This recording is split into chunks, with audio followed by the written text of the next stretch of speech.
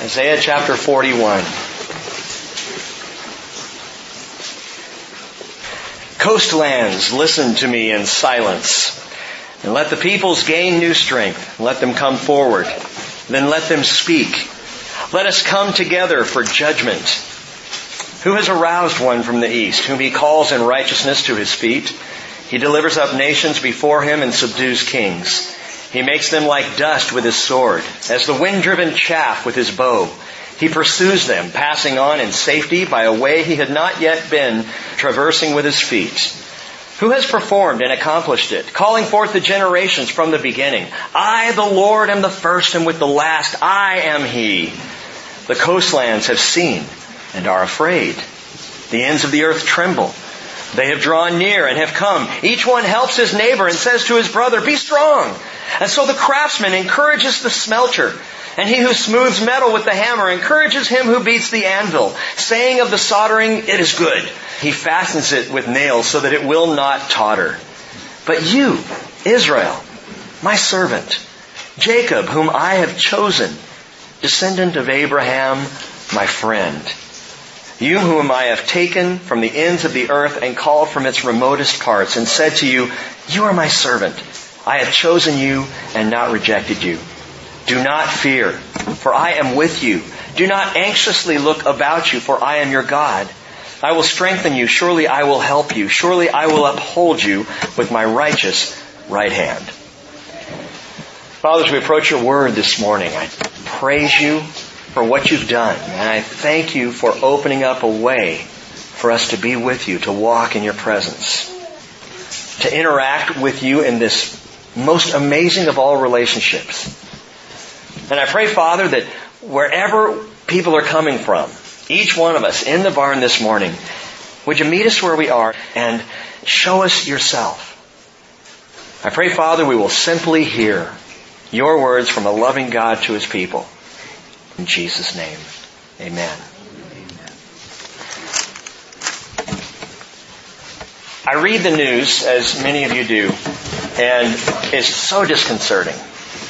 I think in the last month alone, I've read at least 5 different articles of husbands who have killed their wives and children and then themselves. That alone it shocks me. Not that it happens. I know there's sin, I know there's evil, I know there's wickedness in the world, but the amount of it, the amount of pain and anguish and slander and brutality that is just coming across this 24/7, and it can be so depressing. And I think about the state of the world. I read an article this morning about a scientist talking about concerns with the sun and solar flares and some of the worst solar storms that we've seen in recent history. And back in 1989, some of the solar storms that actually knocked out a power grid in Canada and the threat to planet Earth. And I'm reading this article this morning saying to myself, why are we not more afraid of the sun? I mean, seriously, we wake up in the morning and if it's not a sunny day, we consider it a good day if it's sunny. Well, gang, when you look up there, what we're looking at is a huge ball of gaseous flame that could go off at any minute. Why doesn't that freak us out? Instead we go, oh, it's a beautiful sunrise. There's death in them, our sun. Anyway, we live in a dangerous world. We really do, a frightening world. Parents, we fear letting our kids get too far out of our sight. We fear death and disease and illness. We worry about what other people are going to do. We all have concerns in our own lives, and we look ahead to the future, and it's not looking good. Now, if you look back to 1947, a group of atomic scientists called the Bulletin of the Atomic Scientists, they developed a way to graphically represent how close this world was to disaster. In fact, to global nuclear holocaust. They called it the Doomsday Clock. Have you heard of that?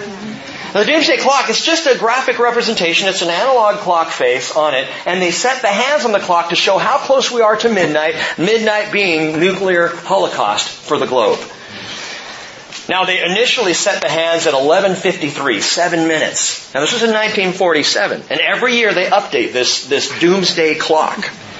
Initially, 7 minutes to midnight. The closest we've ever been was 3 minutes to midnight. Now, some of you may recall this, the escalation of the U.S. and Soviet arms race back in the early 1980s. The eve of 1984, they ticked that clock to 3 minutes to midnight. 1984. George Orwell would have been so excited. I don't even remember what I was doing on New Year's Eve 1983. I had graduated from high school and Cheryl and I were freshmen in college, and so I am sure we were at a party or something, completely oblivious that we were 3 minutes away from... In the last 65 years, we have never, according to these scientists, never been further away than 17 minutes. And currently, today, as of 2012, they set it at 5 minutes to midnight. We live in a dangerous world. Terrorism, threats, evil, wickedness on the rise by all human accounts. It's a dangerous world. My question to you this morning is, how do you deal with that personally? How do you deal with the threat of just living on planet Earth in these last days? Because it is going from bad to worse. Leslie sent out an email. I don't know how many of you got it. I think she sent it out to the teachers and helpers in children's ministry. And in it she had a link on the email to watch. It's about a 20-minute teaching by a guy named Sky Jafani. And being sick and not having a whole lot to do but watch old Star Trek episodes, I thought, well, I'll watch this. And I sat there in bed with my computer and I just sat watching this. Sky Jafani, he edits Leadership Journal, which is a subsidiary of Christianity Today. He's an international speaker. He's a writer. I don't know much else about him, so I'm not, saying this is a guy to listen to. But he was dead on in this teaching he did. A short teaching, and if you can look it up, Sky Jafani is his name, and the title of it is Church, Why the Mass Exit. He said the following: all human religion is predicated on one thing. We live in a dangerous world. It's man's response to danger in the world. He goes on to say that as we recognize these dangers, it leads to fear. And when we feel fear in our lives, we respond by seeking some measure of control. And that's kind of how it works. And many of you know, so much religion is so much control. Religion is a controlling thing. This may sound a little odd coming from a pastor, but it's absolutely true. And what happens is that we get on a cycle where it starts with danger, we recognize the danger, and we become fearful. And in that fearfulness, and note this in your personal life, don't you seek some measure of control to ameliorate your fear? Here's the problem. As you seek that control, the more you sense danger.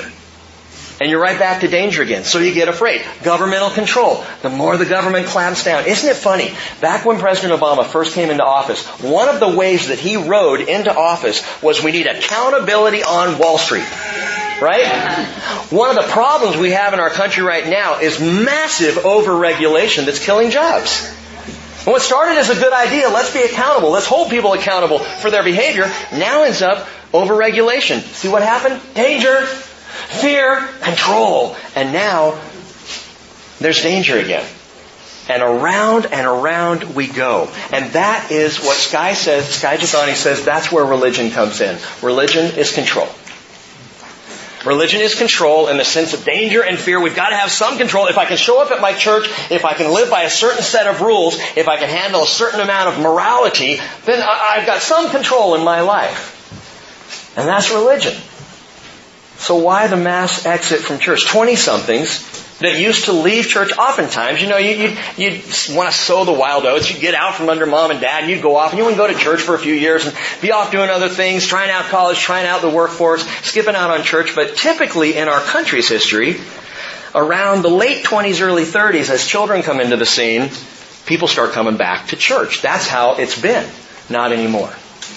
Now, there's just mass exit. 20-somethings leaving churches and not coming back at all. Because they sense, I believe, some danger in the church. Jafani believes a large part of the problem lies with the church's response, and that's more control. Let's create memberships and make people sign up to be a member of the church and give them a certain list of do's and don'ts to follow to be part of this church so that we have some control. So we don't have people going out the back door, so we're not losing people. And if you sit in a church like that for long, you start to feel controlled, and it makes you feel like there's some danger there. Why are they so tight-fisted? Why are they holding on to me so tight? I don't like this. Danger, warning, Will Robinson, get out. Fear comes along, and then we just want more control. It's a religious problem. And truly, religion is about control. Now, again, does that sound funny coming from a pastor? It probably should. I sat talking to a young friend of mine a little while ago, and I think surprised him because he's like kind of on the verge right now of what to do with God and church and everything else. And he sat there in my office and I think expecting me to say, you got to start going to church, man. You got to start reading your Bible. You got to start doing these certain things. He was asking those kinds of questions. What do I have to do here? And I said, I would encourage you to start by just talking to Jesus. He's like, well, what? Just be with Him. Well, what do you mean? Just talk to Him. Well, I can talk to Him? Yeah. Well, okay, but it's not right. And he has enough church background, he was saying, but I've heard that, it's not right to ask for signs. You've heard that, haven't you? Jesus said a wicked and perverse or adulterous generation looks for a sign. And so churches have taken that and said, you should never ask God to confirm His Word to you. Never ask God for a sign because that's evil and wicked. No, it's not. Jesus was talking to the Pharisees after a time where He had done tons of signs, and they still wouldn't believe. So finally Jesus says to them, I'm going to give you just one more. The sign of Jonah. 3 days in the belly of the fish and spit out onto the ground. I'm going to be 3 days in the belly of the earth and I'm going to rise again. There's your sign. Here's your sign. And Jesus says to the Pharisees, that's all you're going to get. Well, why, Jesus? Because you're not going to believe anything else. But to ask God to walk in relationship with you, to confirm that He's real. Is there any problem with that? Hey, Lord, I'm having a rough day. Could you I need some reassurance here. Can you give me some reassurance? This church wouldn't be here if I wasn't asking for that. Religious control or relationship. You've heard it a million times out of my mouth, probably in other places. It is not about religion. It is about relationship. Well, so why go to church? Well, it can help. Fellowshipping with other believers, man, it helps my relationship with Jesus. Well, why study the Bible? Not so that you can become knowledgeable in the Word of God, but so that you can become more in relationship with God. Another question I was asked recently, why does God give us the whole Bible? Why not just give it to us in a nutshell? That's a good question. I'll answer it in a few minutes. Back to what Skye Jethani said. He said, the more people are controlled, the more they sense danger, leading to fear, and around we go. And he's on to something very true and very real there. And I just need to say this to you one more time. My friends, the Bridge Christian Fellowship or any church cannot be your sense of security in this world. Do not make this church your safe place. But that's where I go, where I feel like everything's going to be okay. Okay, what happens when something goes bad in the Bridge? What happens when the pastor whacks out and does something strange, rips off a bank? Front page of the news, Pastor Crawford, thief on the run. The feds are after him. They think he's in Canada. What do you do then? This is not an admission of guilt. Never been convicted. What happens when you put faith in an institution and the institution crumbles? Now you're back out there in danger zone. Fear. And so now you're going to try and find control in something else. Don't put it in a church. You put your faith in Jesus Christ and Him alone, a relationship with Him. That's your security. And I've already told you the end of the sermon, so let's stand up and no. Isaiah 41. Isaiah 41, God does something here that is remarkable. He invites us into the court of reason. Listen to this first verse. Coastlands, listen to me in silence. Let the peoples gain new strength. Let them come forward. Let them speak. Let us come together for judgment. A couple things to note. Coastlands here is the word in the Hebrew islands. So he's talking directly to us this morning. Islands, listen up. Islands, listen to me in silence. To the local Judeans, to hear Isaiah use this word in the Hebrew, they would immediately think of the atolls and the isles out in the Mediterranean. These podunk, tiny little small town places out in the Mediterranean Sea to the west of them. Oh, he's calling to the islands. Well, that's interesting because normally God's calling to Judea. to Judah, to the people of Israel. But this is an invitation that goes out beyond us. Coastlands, islands. It's the Hebrew word, I've shared this before, I believe it's the word E. E. It's a tiny little Hebrew word. And it literally means not. As in, not the mainland. As in, not much to it. You know, we live on Whidbey, not. Or some of you are from Fidalgo, not. Not much. Tiny place.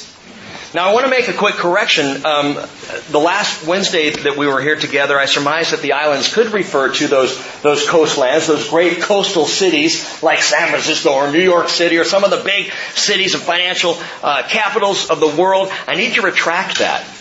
Back in verse 15 of chapter 40, we're told, behold, the nations are like a drop from a bucket and are regarded as a speck of dust on the scales. Behold, he lifts up the islands, same word, E, coastlands, islands. He lifts up the islands like fine dust.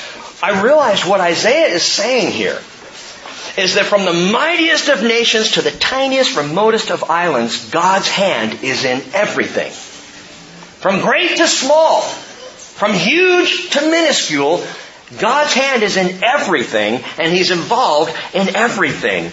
And so in verse 40, chapter 41, He says, islands, listen to me in silence. Let the peoples gain new strength. Let them come forward, then let them speak. Let us come together for judgment.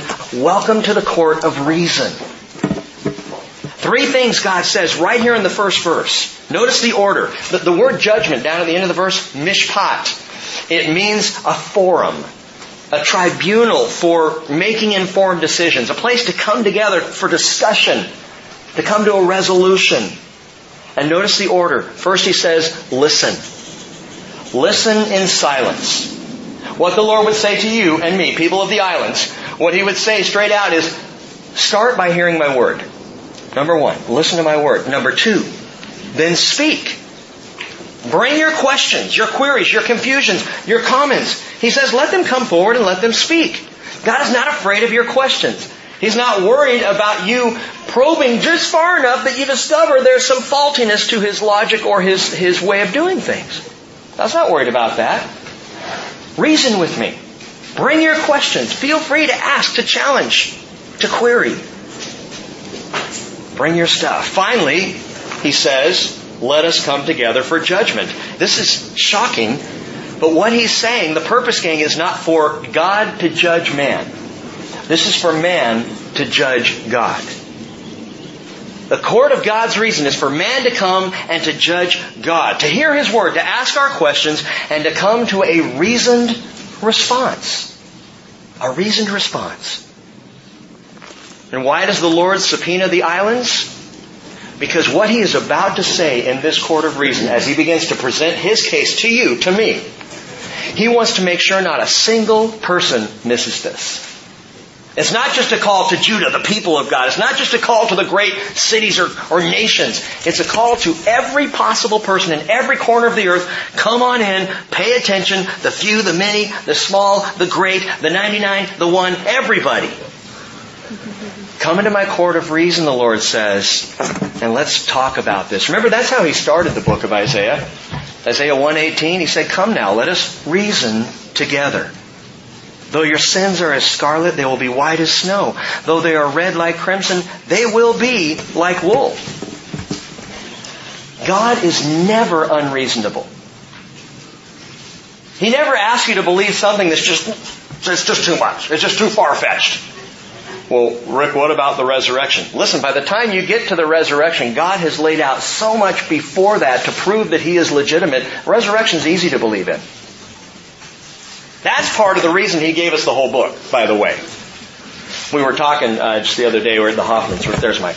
Just last night, we were talking about the Lutheran Church and about going to confirmation and about learning things like the Nicene Creed. And I was kind of arguing against it. You know, Cheryl and Mike were both saying, well, the Nicene Creed's a good thing. It's everything we believe. And Cheryl actually called it up on her cell phone and read it out. And at the end of it, I said, okay, well, what about this? What about Israel? Nicene Creed doesn't say a thing about Israel. What do we believe about that? But what about how the Holy Spirit works and functions in our life? The Nicene Creed recognizes the Holy Spirit, but doesn't really say how we interact with God in relationship. You see, God didn't give us a creed. He gave us His entire Word. Why? Well, think about it. By the time you've gotten through the whole Bible, how much time have you just spent with Jesus? That's the point. It's not about learning the verses. It's about walking with Him. It's about being in relationship. I look at Isaiah. Here's how much we've covered in 8 years. Okay? This side. That's 8 years of study. You know what's wonderful about that? It's not, hey, we're all halfway through Isaiah. We're going through. No. We have spent 8 years walking with Jesus. That's cool. That's marvelous. That's relationship. God says, come on, weigh the evidence. I'm going to lay it out for you. He's about to, by the way. He's about to lay out an amazing prophecy if I ever get there. Weigh the evidence. Weigh the evidence. But you got to be willing to look at the evidence. If you're not even willing to look at the evidence, if you don't want to be reasonable, then forget it. And there's too much unreasonableness even among Christians. There's a lot of unreasonable Christian faith out there. Did you know that? Well, why do you believe that? Because that's how I was raised. Unreasonable. Why do you believe that? Well, because that's what Pastor Rick said last week. Unreasonable. I've shared before, I hate that. I hate when word gets back to me that someone said, well, that's what Pastor Rick said. Really? Ask Cheryl, you don't want to base your faith on what Pastor Rick said.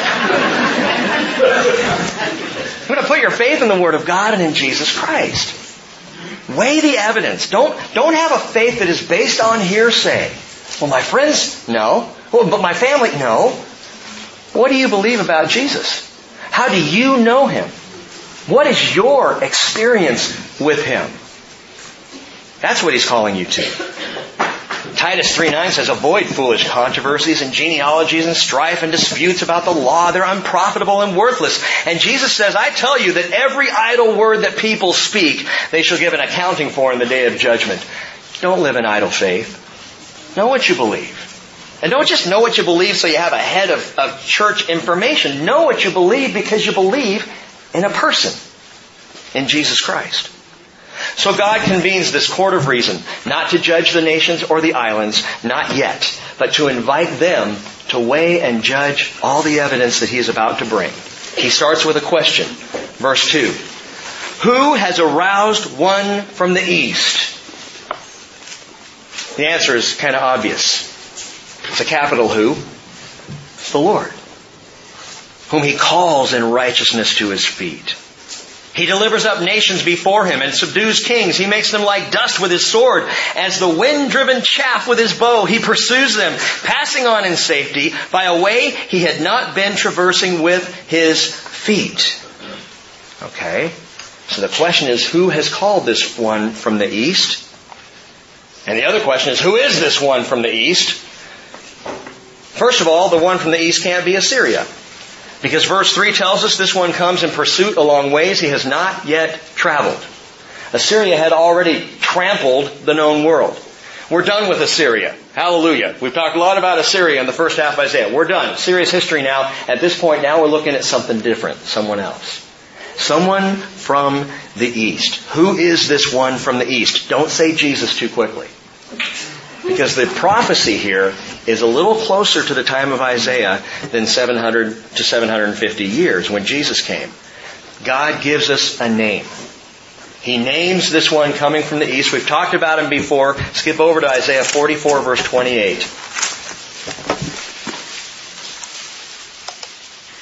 Now I want you to hang with me for a second as we walk through part of this. We're going to come back to this whole relationship with Jesus toward the end. But as with any relationship before, you don't just jump into the marriage, right?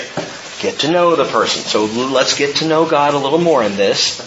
And here is the person from the east. It is I who says of Cyrus, He is my shepherd, and He will perform all my desire. And He declares of Jerusalem, she will be built, and of the temple your foundation will be laid. Thus says the Lord to Cyrus, His anointed, whom I have taken by the right hand to subdue nations before Him, and to loose the loins of kings, and to open doors before Him so that gates will not be shut. Just biblically speaking, you understand what loosing the loins of kings means, right? Think laxative, and you're probably right about there. Okay? To loose the loins. Yeah, okay. I will go before you. I'm just trying to, keep it theological. I will go before you and make the rough places smooth. I will shatter the doors of bronze and cut through their iron bars. I will give you the treasures of darkness and hidden wealth of secret places, so that you may know that it is I, the Lord, the God of Israel, who calls you by your name. And for the sake of Jacob my servant and Israel my chosen one, I have also called you by your name. I have given you a title of honor, though you have not known me. This one from the east is Cyrus. And it's a remarkable prophecy because Isaiah speaks the name of Cyrus, writes it in his scroll 150 years before Cyrus comes on the scene. Why does God do that? He's bringing the evidence into the court of reason. Cyrus, as God's anointed, does prefigure Messiah. In other words, he is kind of a picture of the coming of Messiah. The ultimate anointed one, Jesus, who's the anointed one of God. Jesus who would come from the east.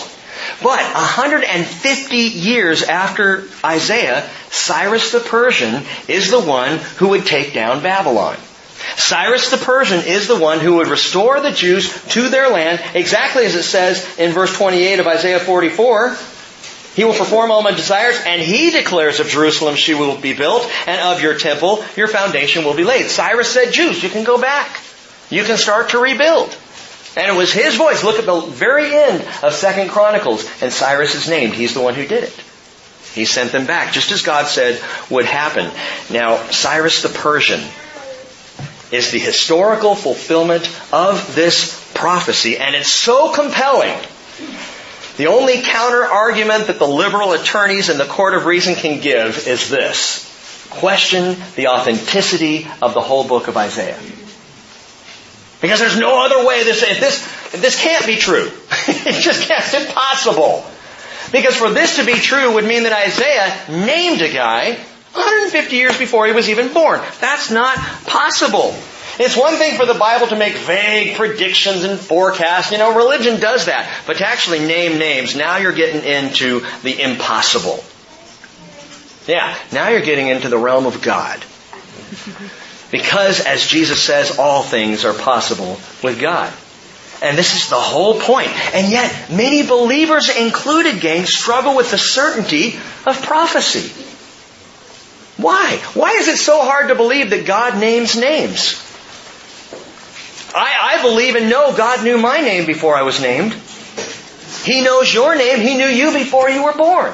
He knew what your name was going to be. He knew what you were going to look like. He knew what was in store for you in your life before you ever came along. Why is it so hard to believe? Why do people come along and, as we've talked about, say, well, this must be Deutero-Isaiah, a later Isaiah who happened after, and he looked back and historically wrote this and then tucked it in with Isaiah to try and prove this book.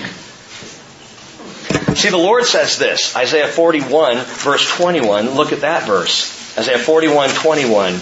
Present your case, the Lord says. Bring forward your strong arguments, the King of Jacob says. Let them bring forth and declare to us what is going to take place. As for the former events, declare what they were, that we may consider them and know their outcome. Or announce to us what is coming. Declare the things that are going to come afterward, that we may know that you are God's. Indeed, do good or evil, that we may anxiously look about us and fear together.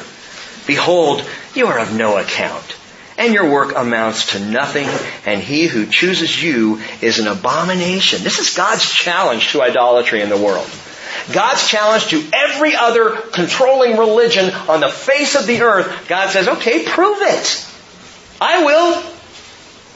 I'll prove myself. You prove yourselves if you're gods, if there are other gods out there. And then he says in verse 25 again of Cyrus, I have aroused one from the north, and he has come. From the rising of the sun, he will call on my name. Now wait a minute. There's a contradiction here, Pastor. Because I notice that in verse 2, it says, who has aroused one from the east. And now in verse 25, it says, I have aroused one from the north. And then he says, from the rising of the sun. Well, the sun doesn't rise in the north. See, your Bible is full of contradictions, and it's just not accurate. Try, instead of contradiction, try precision. Simple question for you. Where did Cyrus the Persian come from? You guys got it! Excellent! First hour, they're like, Babylon? I had to explain. I said, you know what? It's like asking, what's the color of George Washington's white horse? Okay. Cyrus the Persian is from Persia. Where was Persia? To the north of Israel, northeast. Well, where did Cyrus the Persian conquer from? From the east of Israel and Babylon. Both are correct. In fact, this just shows more precision in the prophecy. He would come from the north, from Persia, but he would conquer from the east, from where the sun rises, from Babylon. God proves His word in the precision of His prophecy. Now remember, we're in the court of reason. He's laying this stuff out. He's saying, I just want you to consider these things. I'm going to show you something, and 150 years later it's going to happen precisely as I said it would. And here's the guy's name. Now think about that. Who can do something like that? And so we sit there, we think about it, and he continues, verse 4. Who has performed and accomplished, calling forth the generations from the beginning? I, the Lord, am the first, and with the last I am He. And this is the first time we hear it. God says, I am the first and the last. The Hebrew word for first, Rishon, means the beginning, the primary. It all started with me, it all comes from me, He claims. And then He says the last, Acharon in the Hebrew, the utmost, the furthermost, the very end. He says it 3 times in the book of Isaiah, I am the first and the last. Here in verse 4, He says it again in chapter 44, verse 6. He says it finally in chapter 48, verse 12. And we won't hear that definition again until Jesus says it. In Revelation 21, verse 6, it is done, I am the Alpha and the Omega, the beginning and the end. I will give to the one who thirsts from the spring of the water of life without cost. He who overcomes will inherit these things, and I will be his God, and he will be my son, says Jesus. I am the first and the last. Cyrus, God's anointed, does prefigure Jesus as a coming one, as one called, anointed by God. But he is not like Jesus, because Jesus, though being a man, was also fully God. Jesus is the greater than Cyrus, himself being God the Lord. Now, the Lord doesn't stop here. First he prenames Cyrus. And then he explains a little bit about where Cyrus is going to come from, how this is going to work. He explains more as we go further into the 40s of Isaiah. But then he does something wonderful. He says, and by the way, when Cyrus comes, here's how the world is going to react. And he gives us 2 examples of how the world is going to respond to Cyrus. They will do 2 completely unreasonable things. Number 1, they will increase production of false idols. Read on. The coastlands have seen and are afraid. The ends of the earth tremble. They have drawn near and have come. Each one helps his neighbor and says to his brother, be strong. So the craftsman encourages the smelter. And he who smooths metal with the hammer encourages him who beats the anvil, saying of the soldering, it is good. And he fastens it with nails so that it will not totter. And God is tongue-in-cheek even when he's saying this. There's a note of sarcasm here. He's talking about the building of false idols, of pagan idols. And he says, and they fasten it with nails so that it will not totter. And to make sure we build this idol so it can stand up. Wow, that's something worth putting your faith in. Something that is possibly going to totter. God describes this as one of the reactions of people with the onslaught of Cyrus. With the coming of Cyrus the Persian, conqueror of Babylon, as they begin to spread out and conquer even more, in the name of Persia. The people responded stupidly. Instead of hearing this prophecy and attributing it to God and saying, wow, okay, God called this. He's right. Fall on our faces before them. No, instead what the nations of the world did was they mass-produced more idols. They thought our idols are displeased with us. We need more. And it's exactly what people do today as the doomsday clock ticks closer to midnight. The reaction of so many is to double down on the very things that cannot save them. We'll just do more of the same. We'll continue down the same road, but we'll do it more fiercely. We'll do it with a little more passion and commitment. Think about this. What do you turn to when things are not looking good? Idols of gold? Investments of silver? The same old failed philosophies and ideologies of the past? What do you fasten on to when your life is getting dangerous? When things are looking uncomfortable? What do you cling to that gives you a false sense of control? For the ancient world, it was idolatry. And we can control this. We just need more gods. And then we'll feel a little bit safer, a little more in control. You know what John said? John said, little children, guard yourselves from idols. Now here's the application of that. Hang on. John said, little children, guard yourselves from idols. 1 John chapter 5, verse 22. Why would he say that? John is writing to Christians. That would be like me concluding the service this morning just saying, hey, have a great day and guard yourselves from idols. And you'd walk out going, well, that was a little odd. Well, where's that coming from? John, what are you saying? John understood something. He understood his brothers and sisters in Christ lived in the Greco-Roman world that was permeated with idolatry. So permeated that you could not interact with society without interacting in some way, shape, or form with idolatry, idol worship. You go to a restaurant to buy some food. You don't know if the meat there had been sacrificed to idols. Probably had been. You go to a store selling clothing embroidered with symbols and icons of idols. Do you wear that as a Christian? We got to Israel and Cheryl and I were so excited because I think I shared with you, we went to the Nike outlet and got all kinds of cool Nike clothes with a swoosh and everything. Woohoo! Went to Israel with our new Nike clothes. And on the first day, our guide Eitan said, oh, Nike, goddess of speed. I'm like, it's just a swoosh. It's this idolatrous thing. Okay, Rick, so now you're going to start bashing on logos, right? No, I'm not. That's not the point. John's concern, and your concern, and my concern as well, is with moral compromise. It wasn't that John was afraid the church was going to go into idolatry. It was that John was saying, hey, guard yourselves. Be aware of the world in which you live. Be aware of how easy it is to compromise your morals. Guard yourselves from idols. Avoid moral compromise with the world. Now, some would hear me say that and say, Pastor, that's the typical warning from the church. You throw out that moral compromise thing, and it's your way of controlling people, Sign up for the Preserve Marriage Act. Make sure you sign this piece of paper. If you don't, you are a loser. And that's not what it's about at all, gang. The danger of moral compromise, and we need to understand this, is far more insidious than how it affects your church attendance or your personal righteousness. Moral compromise, gang, has an impact on your relationship with Jesus. That's the issue. If I'm compromising in different ways, well, I'll let James tell you. Do you not know that friendship with the world is hostility toward God? Therefore, whoever wishes to be a friend of the world makes himself an enemy of God. That's the issue. Again, it's not about being all righteous and holy looking. It is about what furthers my relationship with Jesus Christ. What draws me closer to Him and what pulls me away from Him. And please hear me, because I've talked about several different areas over the years and months, the weeks that we talk about certain moral issues that come up. And I've brought things up and people disagree with me on stuff, and that's fine. It's not that I want everybody at the bridge to be a teetotaler when I talk about drinking. When we talk about gambling, and that's coming up.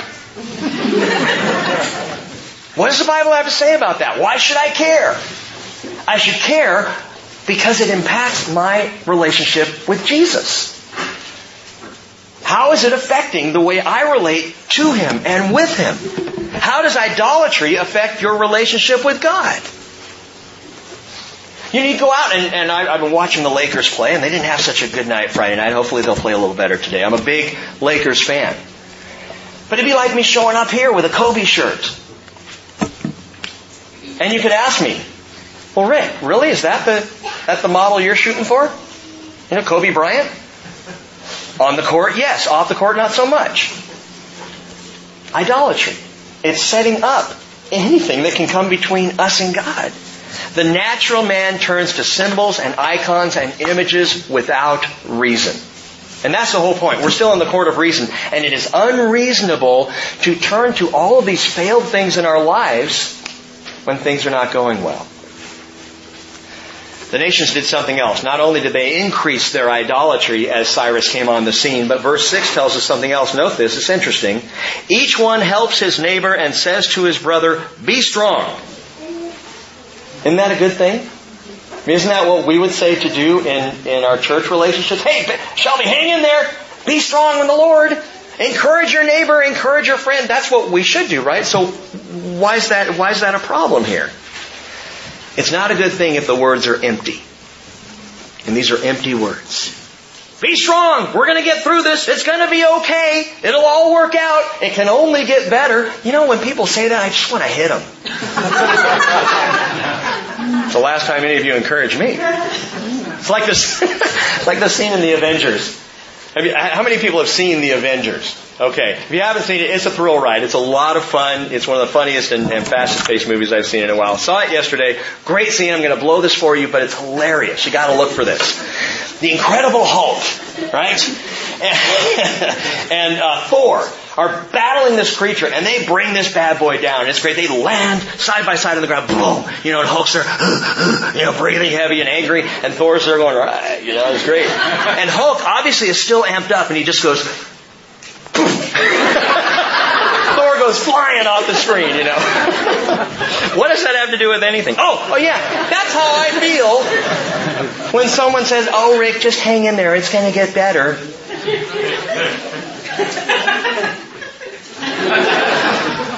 What if it doesn't? Hey, you're a believer in Jesus. Hang in there.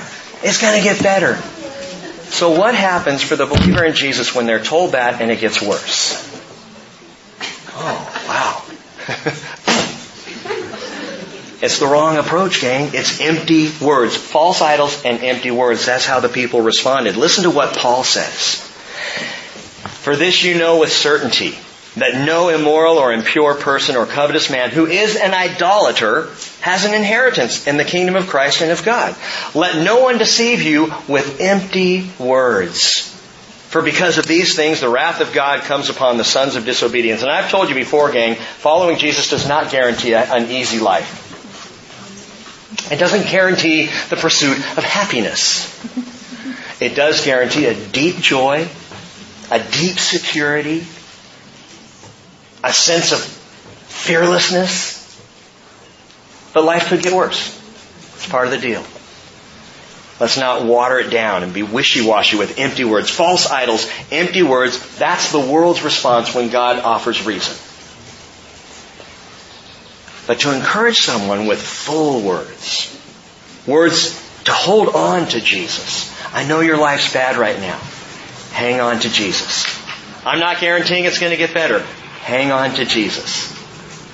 Go to your Father. Talk to your Father. Lean into His Spirit. That's what He offers. And He will see you through. And that's not empty talk.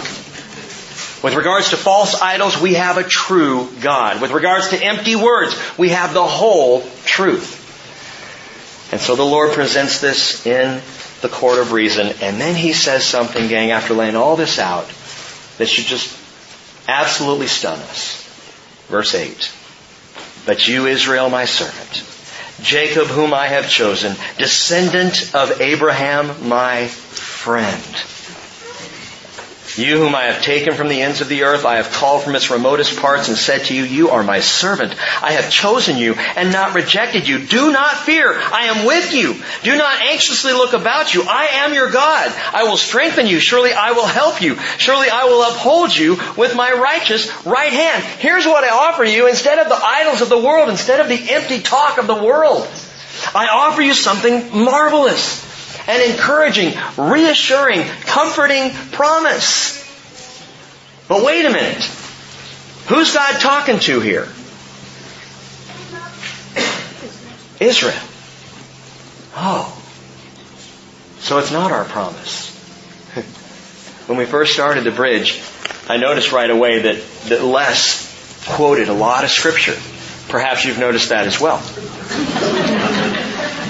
And he would often quote one of his favorite source books in Scripture is Isaiah. And great promises out of Isaiah would just roll off of Les's lips. And every now and then I'd hear him say something and I'd go, But that's a promise to Israel. That's for Israel. And I still, and this not having to do with lust, but I still to this day encourage you when it comes to the promises of Scripture to make sure that the promise is not specific to somebody else. Know the context. Understand who's being talked to, what's being shared. You know, there are people who open the Bible like rolling the dice, or having your palm read, or playing Magic 8-Ball. You know, what should I do today? You know, it's the same kind of mentality. Know who the promises are for. That being said, Les was right. Because these promises given to Israel by God are for you. And they are for me. It doesn't take it away from Israel. But the promise comes down to us. Let me show you how. It's just exciting. Verse 8, he says, Abraham, my friend. Now he calls Israel three things here in verse 8. My servant, Israel, my servant, Jacob, whom I have chosen, and descendant of Abraham, my friend.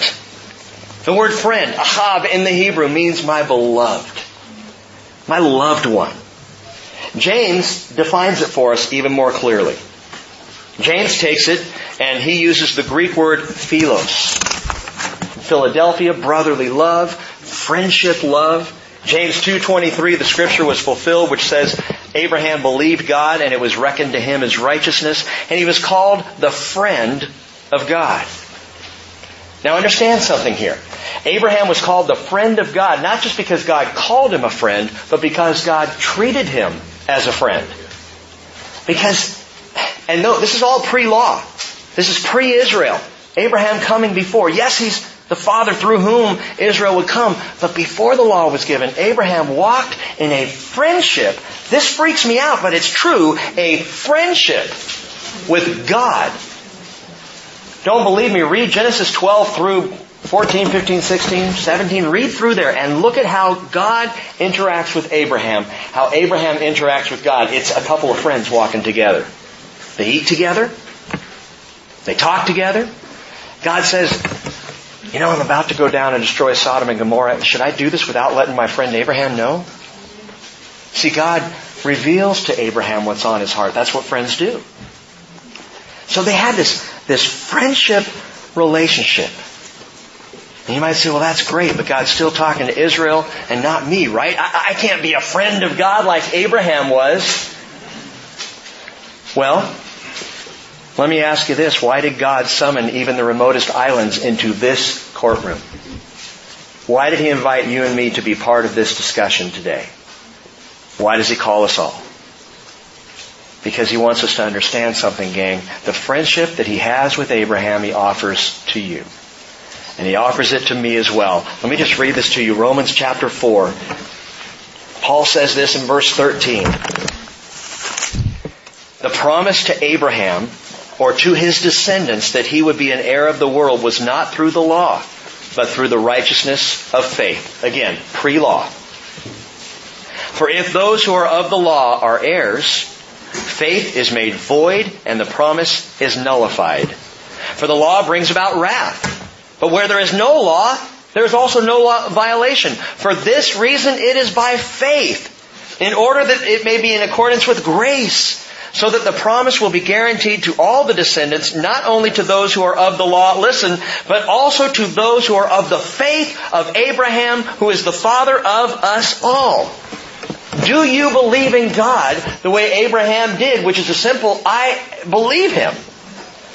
If you walk in the faith of Abraham, you have the opportunity to have friendship with God. In Romans 11, Paul calls it being grafted in. And this is critical to understand in this relationship issue. We're back to relationship now. To set aside religion and to walk in true relationship with Jesus Christ is not only to accept His agape love, but to accept His philos love. Regardless of what we do, He loves us. That's the agape love. But He also says, I love you like a friend. I want the companionship and the love that you have as friends. Jesus said, greater love has no one than this, that one lay down his life for his friends. Abraham sacrificed to God in response to this friendship God was offering. Jesus sacrificed Himself to offer that friendship to you and to me. Jesus went on to say, "You are my friends if you do what I command you. No longer do I call you slaves. The slave does not know what his master is doing. I have called you friends, for all the things that I have heard from my Father I have made known to you." And here we sit in the court of reason, and I myself in stunned silence, because God offers friendship. And that friendship does something greater than any other relationship I have in my life, my wonderful wife included. The friendship that I have with Jesus is primary for this reason. Look at verse 4. God says, "Who has performed it and accomplished it, calling forth the generations from the beginning. I, the Lord, am the first, and with the last I am He." Did you hear it? I, the Lord, am the first, and with the last. I am with the last. It's a Hebrew preposition, the word eth, and it's a marker of relationship. It means to be together with. Friendship with God promises what I call witness. The witness of Jesus. Not the witness. In fact, I'll put it this way. You can't witness for Jesus unless you have the witness of Jesus. Yeah. Being with Him. Walking with Him in a love, friendship, relationship that is real and tangible, as real as any relationship you have on earth. Why did Jesus come in the flesh? So that we might understand what it means to enter into a friendship with God. Because friendship with God sounds so difficult, so distant. The great, massive Creator. How can I be friends? And so He said, well, let me put on flesh and make it a little easier for you. Amen. Abraham was a friend of God. Jesus says, I've called you my friends. And I want to be in a relationship where we are with each other. God says, I am with the last. This is what He promises. This is what the islands and the nations do not understand about Jesus. He desires to be with you. It's what Lisa Adelot said last night. We're talking again about some other things, and Lisa said, when I walked in the door of the barn, it was the first time that I learned that when I walk out the door, He goes with me. She said, I had always assumed you'd go to God's house and meet Him there. You go to church and God's there, and how's it going, God? And you worship Him and do that, and then you leave and He waits until the next service. But I realized I could walk out the door with Him. That's the point. That's what this is all about. Witness. Jesus says, I am with you always. Even to the very end of the age. With the last. Praise God. And so it's not about the control of church. It is about the promise of being with Jesus. His pledge to be with us always. Now listen, I love the church. I love Bible study. I believe in moral absolutes. I think we should be pursuing righteousness. I look forward to the kingdom.